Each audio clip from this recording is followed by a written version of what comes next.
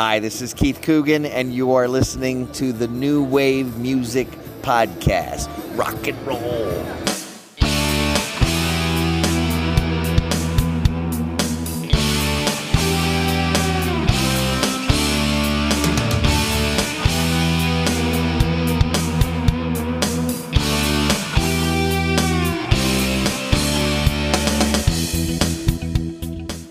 Welcome to a special episode of the New Wave Music Podcast. I'm T-Bone, and along with me is Steve. Today we have a really special guest. You may not be familiar with the band Lions and Ghosts, but they were hugely popular in the late 80s, especially in the Los Angeles area. Steve and I have been listening to their music, and some real highlights from their album are songs such as Passion,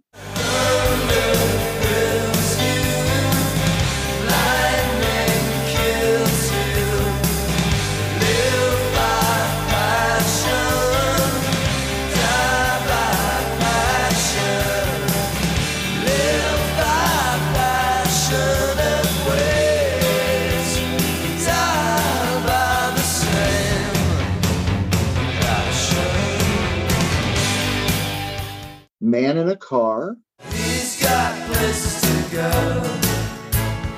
Just a man in a car, living his life in a shell. Today there's too much traffic in his way. and Wilton House. When this old town gets you down, come and join the cyclones, and we'll dance all around the Wilton House. We're just glorious friends who all love to pretend, and we'll laugh till the end at the Wilton House. With us today, we're really thrilled to have him here, is the guitarist and vocalist, Michael Lockwood. Thanks for joining us today, Michael. Thanks for having me. It's tonight now, isn't it? But Well, that's today? true, yeah. Will it be today when this is broadcast? We're doing a little bit more in the evening instead of the day, that's for sure. So, Michael, like I said, a number of our listeners and we have listeners in 75 countries around the world, all over the place. But the fact of the matter is most of our listeners probably aren't going to know who Lions and Ghosts are. Understand. And for me, and I don't always like to compare one band with another because you stand on your own. But for me, you guys kind of sound like a combination of Gene Loves Jezebel, The Church, and I'm probably going to be a little obscure here, but a band called The Big Dish. Just so that our listeners can kind of get a good idea of who you guys are, Lions and Ghosts, who would you say are some bands that have that kind of a similar sound? Well, for that time period, we were a little bit of fish out of water as a band, because in Southern California, as you know, in the mid 80s and later 80s, there was a big hair metal scene. There was the post-punk scene. There was the UK scene had really transplanted itself from, London to over here. On any given night, you could see Love and Rockets, The Alarm, you mentioned The Church. All those bands Lions and Ghosts opened for. So it's not surprising that you would lump us into that sort of pond of other artists. If you ask me, what I hear is underneath all of that, I hear a little bit of Big Star. I hear obviously a little bit of the Beatles. I hear the influences, probably some of the same influences that the other bands you mentioned had as well. But I think it's safe to say that our sound was more English and more like those bands. I think The Church is probably a really great comparison in that they were a little bit out of their element and scene too, because I felt like they're not really new wave and they weren't really that sort of, the Gene Loves Jezebel thing. I think like the song Contradiction.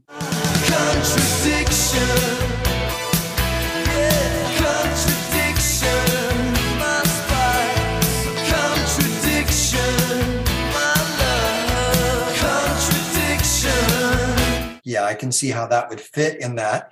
And it didn't hurt that Peter Walsh, who produced their more popular records, happened to produce the first Lions and Ghosts record too. So I'm with you. I can agree with you on all those points. Well, and Steve, I can't remember who we talked to a little while back who said that, they didn't really see their band as sounding like those bands at that same time because they weren't influenced by those bands at that time. They were influenced by bands that they grew up on. And I'm assuming that's probably the same kind of situation with yourself. I think so. I think that's really fair to say. Now, in retrospect to your question, when I've gone back and listened to everything through the remastering process and rummaging through older tapes of other stuff, I really do get why it gets compared to that. And maybe it's because that's what was current, that was what was popular, and we were competing in that. And we wanted to compete with those kinds of bands. And compete's not the correct word, but we wanted to be of that ilk, of that scene, because it was current and it was modern at that moment. Right. Well, can you give us, it has been a little while in the past, but I'm sure you know them. I'm assuming you know them still very well, but can you give us a brief introduction to each of the members of the band and what instrument they played? Sure. The singer and the main contributor to all things Lions and Ghosts was Rick Parker. And prior to Lions and Ghosts, Rick Parker, Michael Murphy, and Todd Hoffman, the other two members of the band, all were in a three-piece mod band in LA called Banner. And we shifted to a quartet when I joined. They changed the name right before I joined them. And after Lions and Ghosts had split up, Rick Parker went on to do solo records, and he also went on to do a band called Sparkler. And most people don't know this, but he's also a hugely successful mixer and is a Grammy winner for that. So he's got quite a career as that. I'm still in touch with the other guys, not as much because more recently Rick and I worked together. And I know that Todd Hoffman, the bass player, is now he's a race car driver. So he does that. He does that in Southern California.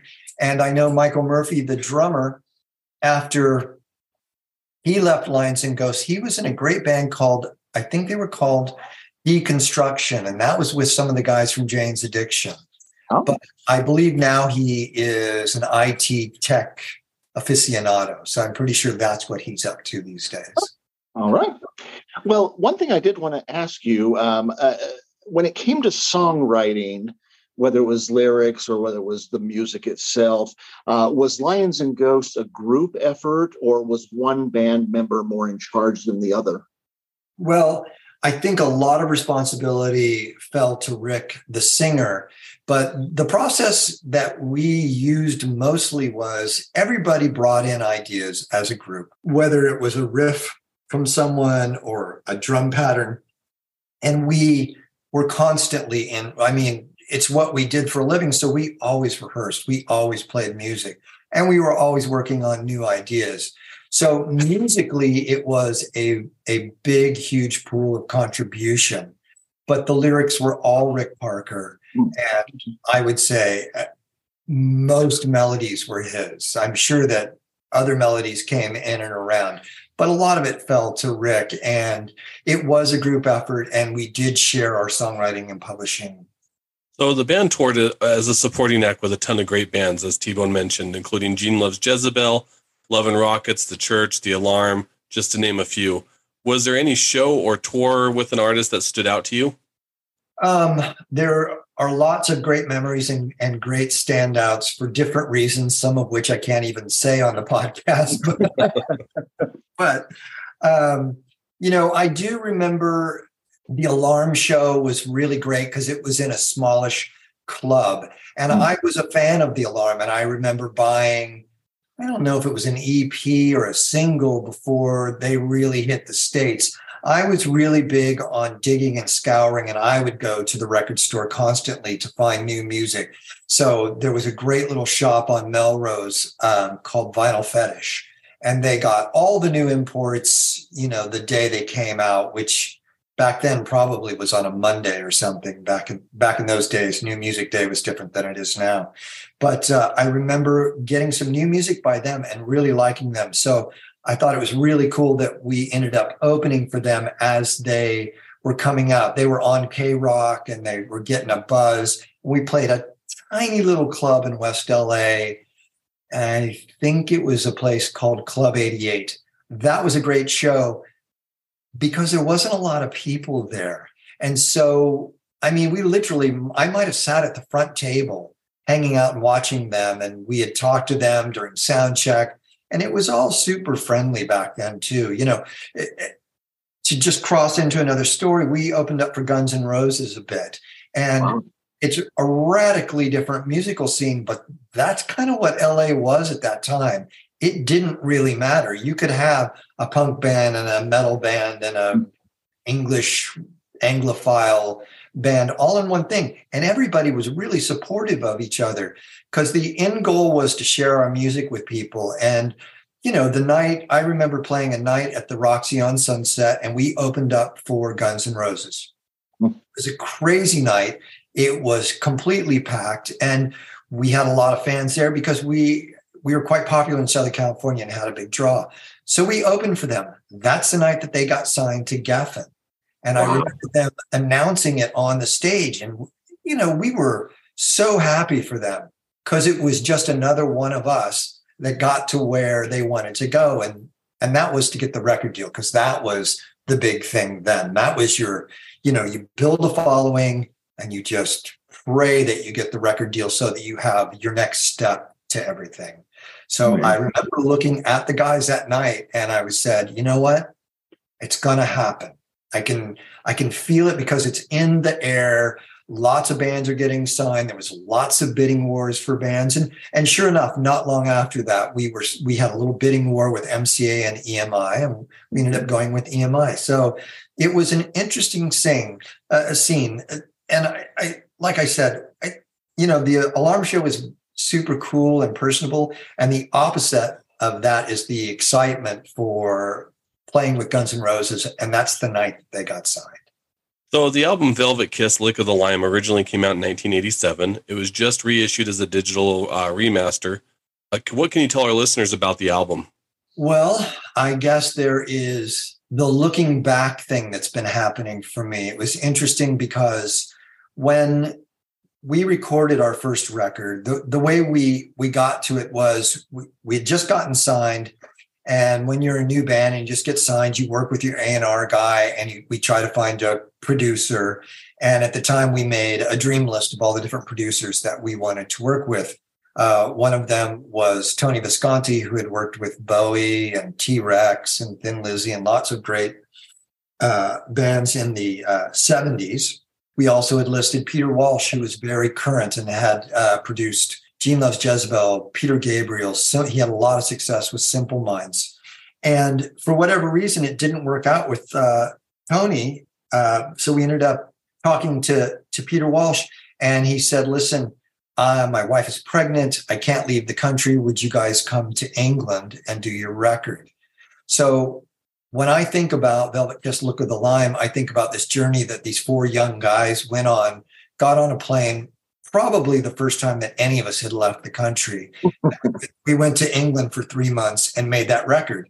Oh, wow. Oddly, Peter chose Tony Visconti's studio in Soho to do the record. So we saw Tony every day. And at some point, Tony came into the studio and said, I'd really like to do some string arrangements for you guys on some of the songs. So we kind of had the double wish come true. And so that record is a timestamp for the mid 80s, even though it came out in 87. We'd been writing it through 85 and recording in 86, and it came out in 87. And I think it's chock full of some pretty good songs. I think that the production has held up well over the years.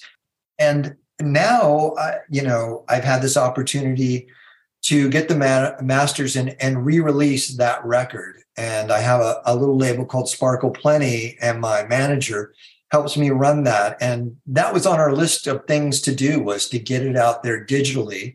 It's a little bit of the 80s. I think it's a little bit of the 70s. It's a little bit of the 60s. I hear that in the songwriting and such. And I think if you are a fan of some of the bands we mentioned, whether it be Love and Rockets, although I think we were probably more pop oriented than someone like that. But Gene Loves Jezebel, The Alarm, some people compared us to The Replacements, but I think that was a little bit later on our second record where those comparisons came in. But I think if you're a fan of those bands in that era of music, this is a great little hidden gem that I think a lot of people don't know about because, one, it was released on CD and vinyl at the time. We sold a ton of records, only in Southern California. and maybe some in Sweden. And that's where our thing was. And now I've read that there was pockets of other places too, but it never connected for whatever reason. So I feel like I had an opportunity to rebirth it, to add some fun 80s remixes that were made in the 80s and made by like some current guys at that time. So I thought that would be nice. And I thought it'd be nice to put on a couple B-sides that came out and release that, because it was odd to me that everything on the planet is available streaming, but not these two records for EMI. So I chose the first record because it seemed appropriate and it was kind of a labor of love. Well, how involved were you and maybe any of the other band members in the reissue of this album? It was me. The odd pandemic story I have is that this guy, Jeff Keller, reached out to me through Instagram, and he wrote me this beautiful little note at a time where everybody could use a little beautiful note, right? Mm-hmm. It was a little strange and isolating for a lot of people. And he wrote me and he said, look, I met you when I was a young guy. I've always been a big fan of Lions and Ghosts. Used one of your songs for my wedding song, blah, blah, blah. He wrote me this really, really nice email. He said, I just wanted to reach out and say hello. Are you interested in doing a Zoom call? So once a week, I started talking to this guy that I didn't really know and became friends with him through the pandemic. And we spent months talking about the music business, music, different bands, our personal lives, all kinds of stuff. And at some point, he said, I really feel like I could help you, because I was trying to think outside of the box. Good timing, because the pandemic really forced that issue. So I really wanted to come up with some other alternatives. And he started representing me. A few weeks later, he called me and said, I got you a record deal. I said, oh, okay. Well, what do I do with that? He goes, well, what do you want to do? So I really started thinking about that. And what I really wanted to do was to help other artists and other bands that I have heard that maybe couldn't reach as many people as I could. And the label that I have, luckily, is partnered up with Deco Entertainment, who's a part of Warner Brothers. So we have a massive distribution network. So that's what I could offer some people. And I was working on some projects throughout the pandemic virtually. So we started talking about it. On that list was the Lions and Ghosts record. And so as things started rolling, we got to that. Concurrently, I had run into Rick Parker, the singer of Lions and Ghosts, right before the pandemic. And he and I started communicating during that period. And we had gotten together just before the lockdown. And we sat together with two guitars and wrote a song. And we spent the pandemic going back and forth, sending files and doing things. So Rick was the only person in the band that I was in constant communication with. And I told him, I said, look, I think I'm going to be able to get our first record and to put it out digitally and get it on the streaming. And he said, well, you have my blessing. You seem to have the energy to want to do that. And there's a lot going on. And I don't know that I could be a part of that, but I'm supportive of it. So I ran with it. And then sort of at the same time, we finished this new song Girl, I Love You. When you're never gonna do what I want you to do, but I don't think that's gonna make me blue, 'cause I love you. And the sun's gonna shine if you give it time, and the wind's gonna blow, girl, don't you know I want you? So I thought that was an interesting little, that was then, this is now, and there's hardly any difference. Well, I wanted to say that your awesome publicist, Wendy, she has told me that Velvet Kiss, Lick of the Lime is on her Deserted Islands album list, which obviously means that it's the one album, or at least one of the albums, that she would take onto a deserted island for the rest of her life. It must feel good hearing something like that. How crazy is this? She's my publicist. She's the label's publicist. And it's not because I knew that she was a Lions and Ghosts fan. It just all worked out that way. It's so strange because actually when we started the label and we started gearing up for some releases, we released a song called Unkind, which is by this band Bird Streets. I have been most unkind, driving handcuffed and blind. Could have steered out of the crash if we had only tried. Now we're watching it burn and you're wondering why. Who hail out of Brooklyn. And I had Amy Mann play bass on it. I had my friend Patrick Warren, who does a lot of string arrangements for a lot of great artists. He's a Lana Del Rey guy. He wrote the string arrangement for that. And so we released it, and we had a publicist from New York. And it was quick, and there was a couple of articles, and it was done. And then the singer from Bird Street said to me, I worked with this girl, Wendy, and she's really great. She's really a true music fan. Yeah. And I met her, and I go have lunch, and she accompanied me to a podcast once, and we hang out a bit, and we are always talking about music and different stuff. And I think Wendy is going to, if we can get going and get finished, I think she's going to help me write a little book about my experience in the 80s and 90s, about going from being in a band, going through the things that everyone did at that time. And then I sort of did this weird little turn into the 90s where I was a musical director and guitarist and producer for Amy Mann and Fiona Apple and Susanna Hoffs and all these amazing and incredible singer-songwriters through the 90s. So Wendy, I'm with you. Wendy is awesome. Yeah, no, she's great. So going back to the album Velvet Kiss, Lick of the Lime, is there any tracks in particular that you would recommend to our listeners to check out? Well, I like the list that T-Bone gave for sure, and I appreciate him for calling those out. I think, a song that probably was our best shot at a single at the time is a song called Passion. And that song, it didn't really get released as a single to my knowledge anyway. We ended up releasing a song called Mary Goes Round, which was quite popular in our live shows. Slips out the window, making not a sound. Mary goes round and round, laughing like a pigeon in a black coat. And then we did a song called Contradiction, and that was our second single. But I feel like Passion, the song that opens the album, is a great opening song for an album. But I also think that it's a very strong song for 80s new wave people. I will point you in the direction of the movie Modern Girls, which is a great 80s cult classic, features all kinds of great 80s music. Lions and Ghosts song Passion is in that movie. So there's a little Easter egg to dig out there. My favorite song on the record is actually called Stay. Make me feel fine. Stay, stay. Don't let this fire fade away. Baby, stay.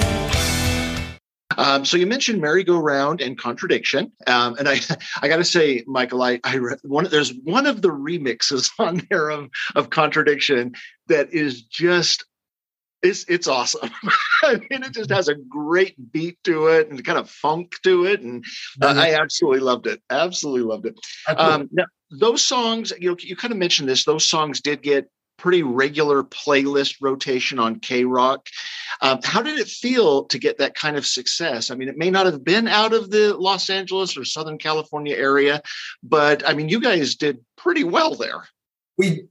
Thank you. Yes, we did really well in Southern California. So that led to other problems later because there was this misunderstanding on our part. It was kind of a bubble, to be honest, right? Because we lived in Hollywood. We played all the Hollywood clubs, but we also played all the clubs all the way down to San Diego and up to San Francisco. And we would canvas all those areas. And we were playing very big shows in LA. Like, you said, we're playing at amphitheaters and bigger places, opening for these bands that were, I guess you'd say they were the top of the alternative charts of that time period. Those are the songs that you hear every hour on K-Rock. But I remember the first time I heard Contradiction on K-Rock and I went, shit, that's us. We're on. And it sounded so great on the radio. I probably had the worst radio in my car, but it was something that we'd all worked really hard for. So that was really sort of a measure of success to hear yourselves. And K-Rock was a big radio station and probably very influential, I would imagine, or maybe it's more so now, but I do remember at the time thinking, it was the end all be all. We were on KXLU, which is a college radio station. And we were also out of KCRW, out of Santa Monica. There were some other stations, but K-Rock was, that was the thing. So it felt great. So is there any plans to release digitally the second album, Wild Garden?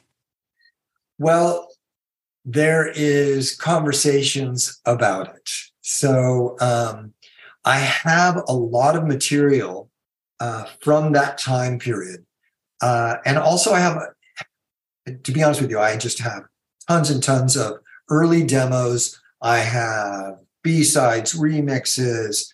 But what I do have, and I would be really interested in trying to put this out with Wild Garden, is I have an almost complete alternate version of Wild Garden that was recorded not awfully long after the first record. I don't know if you've listened to Wild Garden, but the production, the music stylings are much more stripped away. I think there's no real strings on the record. It's more rootsy, it's more Americana. And I think we were really second guessing ourselves because, and this goes back to what we were just talking about, we lived in this bubble and we were successful in that bubble. And then when we popped the bubble and we put that record Velvet Kiss out, we didn't get the sort of response. I think we were expecting some response similar to what we had earned in Southern California. So we really second guessed ourselves and our musical direction changed, members changed, producers changed, a lot of things changed. The people that did love us didn't understand the second record because it was not that long after, really. It was a year and a half after or something. And it was pretty different. So I would be curious, and I've spoken a little bit to my manager about this, perhaps next year talking about releasing that digitally and maybe doing the like yin and yang, the before and the after, because that might be a fun listen, not just for people that are fans of Lions and Ghosts, but it might be a fun listen for people that like to hear the process. It is definitely, I think I have some early demos. Then I have a big packet of all the songs with a bunch of instrumentals. And then there's the album. That might be a fun trip for some music people to understand the process. Lions and Ghosts disbanded after the tour of the second album. Can you kind of shed some light on what led to the band disbanding? I think it's safe to say and to reiterate, releasing the second record, it didn't even reach as many people as probably the first record. So we were certainly traveling down the wrong path. And we had changed managers a few different times. I'd say we were lost souls, to be honest with you.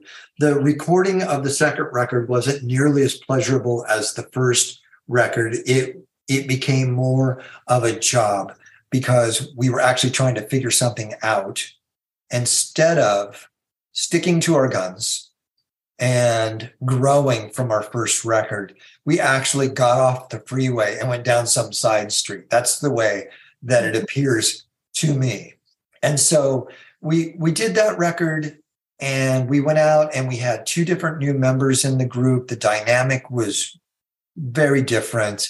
And I think coming home from the tour and playing a few shows, it wasn't like some big breakup. It was just that I think we all got to the point where we didn't understand ourselves or where we're going to go. Also, we were fairly young, and I think we're still all figuring ourselves out, each individually, personally, philosophically, musically.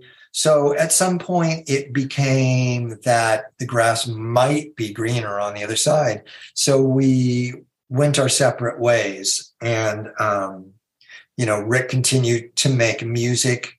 Michael and I had done a instrumental project called Love Administration. How 80s is that? And it was all sort of atmospheric instrumental music that was very 80s in that there was snippets of radio dialogue and movie dialogue all interspliced with all this instrumental stuff.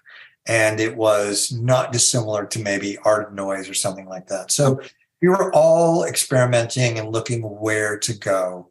And, I do remember maybe a year later, maybe 2 years later, I can't remember, Rick called me and he said, "Hey, do you want to get together and play?" And I went to a rehearsal studio, and it was him and I. We just sat there and played music for a few hours. And I still didn't know what the hell I wanted to do. And I think Rick was looking for that thing too. So it never bloomed beyond that. It's kind of a shame because I feel like we probably could have made some great music together. And maybe that's now, not then. You mentioned it a moment ago, and I just found this kind of fascinating that and Rick also has, but you stayed in the music industry and you've worked with some incredible names. I mean, how do you get involved with working with an Aimee Mann or a Fiona Apple?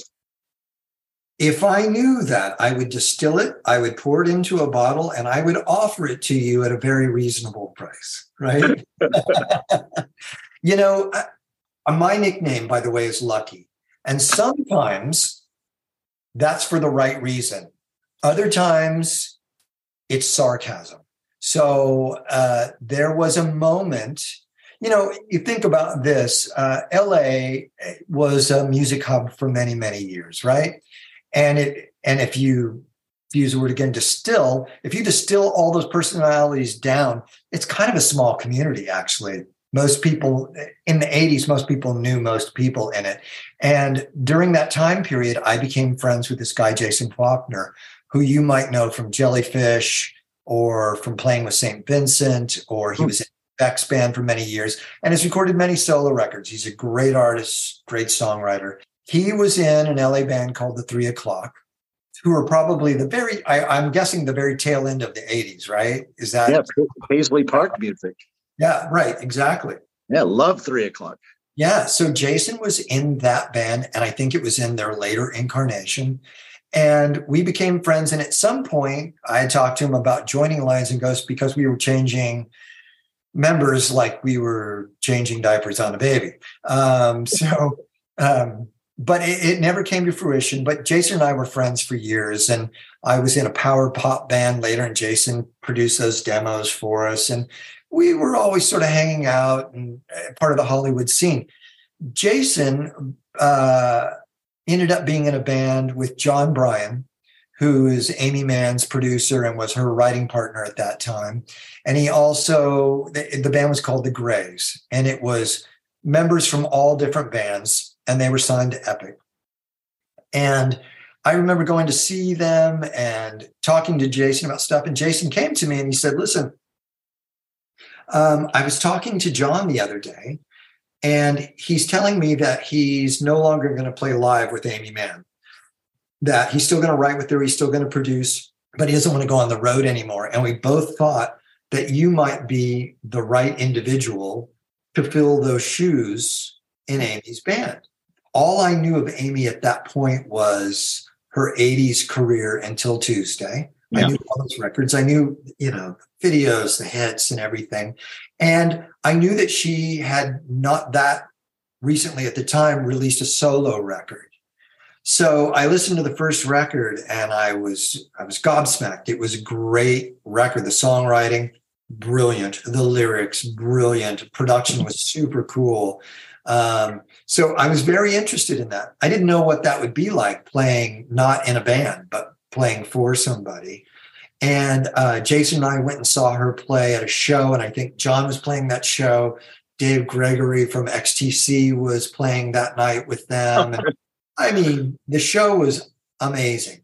So we walked out, and I turned to Jason. I go, yeah, I'm definitely interested. And I was a bit frightened too, because I didn't know what the hell that all meant.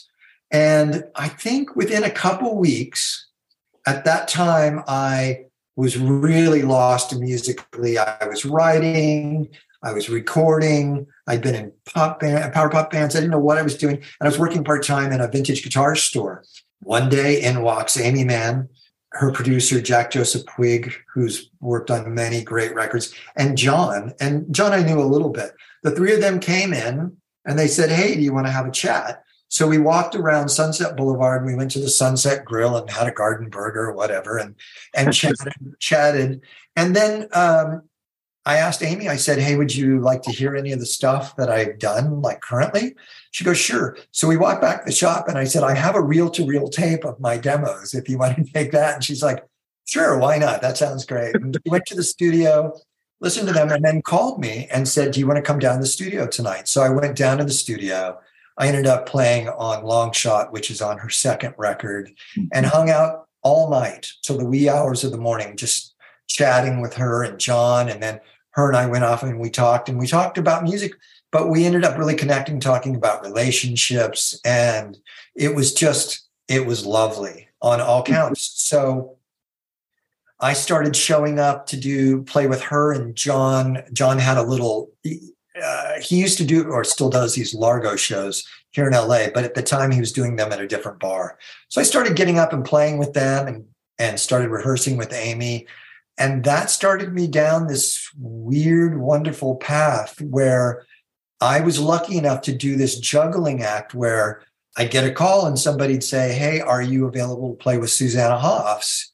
I saw you play with Aimee Mann. You would be the right fit for Susanna. So I was just finishing up this rotation with Aimee, and I segued into being in Susanna's video, going on tour with her.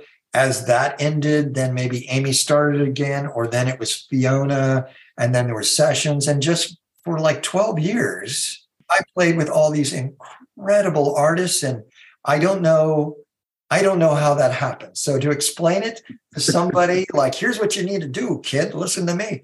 I don't know. I was available. I think I have the right temperament to be in a situation where I know how to give other people space. I'm also not bad at giving direction. Unfortunately, I know how to fire somebody in the nicest way possible. So I think that's why some of these things fit me and fit working with those people. And that was an incredible run. And Aimee and I are still really good friends. And I just wrote Susanna the other day and sent her some of the Bird Street stuff. And so the only one I can't find is Fiona. I was emailing with her and now she's disappeared. So I'm going to have to dig a little deeper. But it was a strange transition going from being in a band to somebody's right-hand man. It's good to have friends, huh? Yeah. Thank you, John. Thank you, John. Well, Michael, I can't thank you enough for spending some time with us to introduce us to Lions and Ghosts. The album is great, as is the new single, Girl, I Love You. Now, with that being the new single, can you kind of tell us about how that came about or how you were able to come up with the new song? Sure. The Girl, I Love You story, I told you partially, but I guess, the odd thing about it being that it's LA and being that there's just all these different connections, I got an email pre-pandemic from an artist named Kenward Cooper. And he said to me, are you interested in doing a session playing guitar on these 3 songs I have? He sent them. I listened to them. I'm like, great songs, lots of room for fun guitar, ear candy. Sure, I'd love to do that. And hey, I have a home studio. Amazing. I can pour coffee, stay in my pajamas, and do some recording. And then he wrote me a follow-up email saying, great, I'm glad you could do that. I booked time at Rick Parker's studio in Hollywood. Are you available to go there? Blah, blah, blah. I wrote back, I said, sure. God, I haven't seen Rick in 10, 13 years or something. Mm-hmm. So I was a little nervous. I haven't seen this guy in ages. So I made some notes, listened to the songs, packed up my stuff, and went whatever day we had chosen to go. And I walked through the door, and it was as if it was 1989. Not a thing had changed. Rick is Dorian Gray. He looked exactly the same. It was all hugs and kisses. And then we proceeded to sit there and talk for 2.5 hours on that poor guy's dime while we were in the studio, because there was a lot we had to say to each other, right? This was a giant therapy session, like acknowledge, acknowledge, acknowledge, acknowledge, acknowledge. I did blah, blah, blah. It was great. We had a great time. And then we had a great time recording. It was really nice. And as I was leaving, as you do, you say, oh, stay in touch. Do you have my phone number? Let's do that. Not always do we follow up on those things. But I also said to him, I said, hey, would you be interested in sharing some music, maybe a Dropbox folder, and you can show me some stuff that you're working on. I can show you some stuff, just get a little feedback and, have a little conversation back and forth. So he sent me some stuff and I recorded some guitars for him. And then I sent him some stuff and we were talking back and forth. And it was taking forever because, you write a text or you write an email, you don't get a response, you do this. And at some point, Rick just wrote me, he said, this is not working. Come to my studio. Bring a guitar, come to my studio.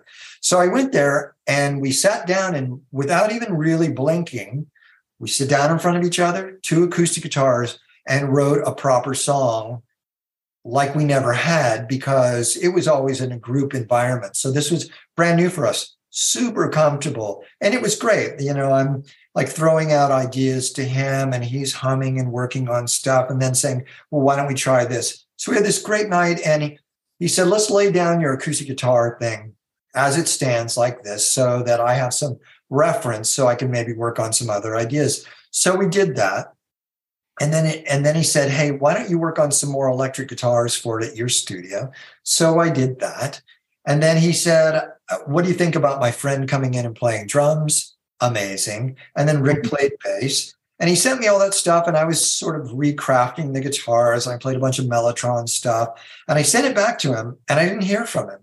So I wrote him again, and I said, hey, did you get the tracks I sent you? What do you think? Good or bad? I don't care. I'm not married to anything. Just let me know. Crickets, crickets, crickets, crickets. And I went, okay, fair enough. He doesn't like it. It's okay. I'm going to be okay. I'm going to be okay. And I think I reached out one more time to him and I didn't hear from him. Well, then lockdown happens and everybody goes crazy, as we know. And I had gotten COVID a couple times. And the second time I had COVID, I was laying on the couch in some fever dream state. And I grabbed my phone and I thought, I'm not a pit bull, but I'm not letting this go. Of course, I didn't call, right? No, of course, I text again because that's gotten a good response. So I text him and I said, hey, listen, I'm laying here. I'm on my deathbed. Not really. And what do you think about finishing that damn song? I feel like we're actually really onto something. It seems like a great track. Let's finish it so we can say we finished it. He wrote me back like in 3 seconds. He never got any tracks from me. He never got a link to any Dropbox stuff. So he never heard it. He thought you'd given up. Probably, right? So that's technology. So From that point on, I think I went back and I re-listened to stuff when I felt better. And I fixed some stuff and I sent it to him. And then he did a rework on the lyrics. And then he did a rough mix and sent it to me. And he goes, what are we missing?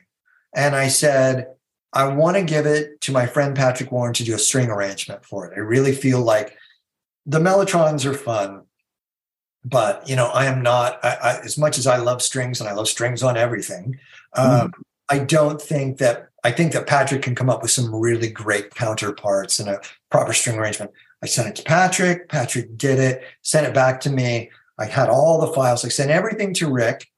And then about a week and a half later, I get a text that says, check your email. And he sent me a mix. I'm like, it's great. It's really, really great. What does it need? I don't know that it needs anything. He goes, okay, crickets. No, just a little bit of crickets. And so at that point, we were coming out of the pandemic, coming out of the lockdown. And so I went to the studio. We masked it up. I went over there. We listened to it. And he goes, is there anything that, you feel needs to change or is different? I said, no. I said, if I was 24, I'd have a list of 75 things I'd want you to change. Can you lower that note? Can you push up that kick drum? But I said, at 61, it's perfect. I don't, it is what it is. And it's a document to what you and I just went through. So I'm in. And he turns to me and we started talking about the lyrics and what they meant to him and what they may mean to other people. And he said to me, he looks at me super serious and he says, this kind of sounds like Lions and Ghosts. And I started laughing and I went, yeah, of course it does. I mean, and he goes, but I want to know, did you try to make it sound like that? And I said, no. And he said, well, what makes you do that? And I said, you make me do that. I don't know that I would do that for somebody else. I mean, I have my own distinct style of playing, but when I worked on that song, it was very Lions and Ghosts-ish because that's the way I fishtailed around all his vocals and did counterparts and, what have you. But we had a great experience together and I talked to him about it. I said, I want to release it. I think I'd like to release it on the label and I'd like to release it right after we reissue the thing. And he said, God bless, go do it. You talk to people about it. I'm not going to do that. That's on you. And I said, not a problem. I'm up for it. I've never done it, but I'll do it now, So that's not the Cliff Notes version of that story, but that's my pandemic story. That's my Girl, I Love You story. That's my Lions and Ghosts reunion story all in one. Well, it is a good song. It's a really good song. So I like hearing stories about that kind of creativity. So I definitely appreciate that. Michael, again, as Steve said, we can't thank you enough for joining us on the podcast today. You're still in the industry and we hope the greatest of success, not only for the reissue of this album, but for you personally. Okay. We will definitely put in the description links to where you can get this album. This album, you've kind of mentioned it yourself a little bit. This album is one of those that it may have come from the 80s, but it's as timely now. Kind of. It's not super overly 80s produced. Right. I was thinking that it was maybe in my mind somewhere. And when I started listening to it, I went, it's not slathered in tons of reverb. And it's not, I'll get all the different production techniques that were very popular in that time. So I appreciate that. I do think that it held up well, considering. I agree. Yeah. And like I say, we'll put those links in there. We would highly, and I mean this sincerely, highly recommend our listeners to check out this album. Again, like we said at the beginning, you may not know who Lions and Ghosts are, but I know that our listenership would enjoy this music. Oh, thank you so much. That means a lot. Thank you. Thank you very, very much. Good luck with everything, guys. And thanks for taking the time to talk to me. You're welcome.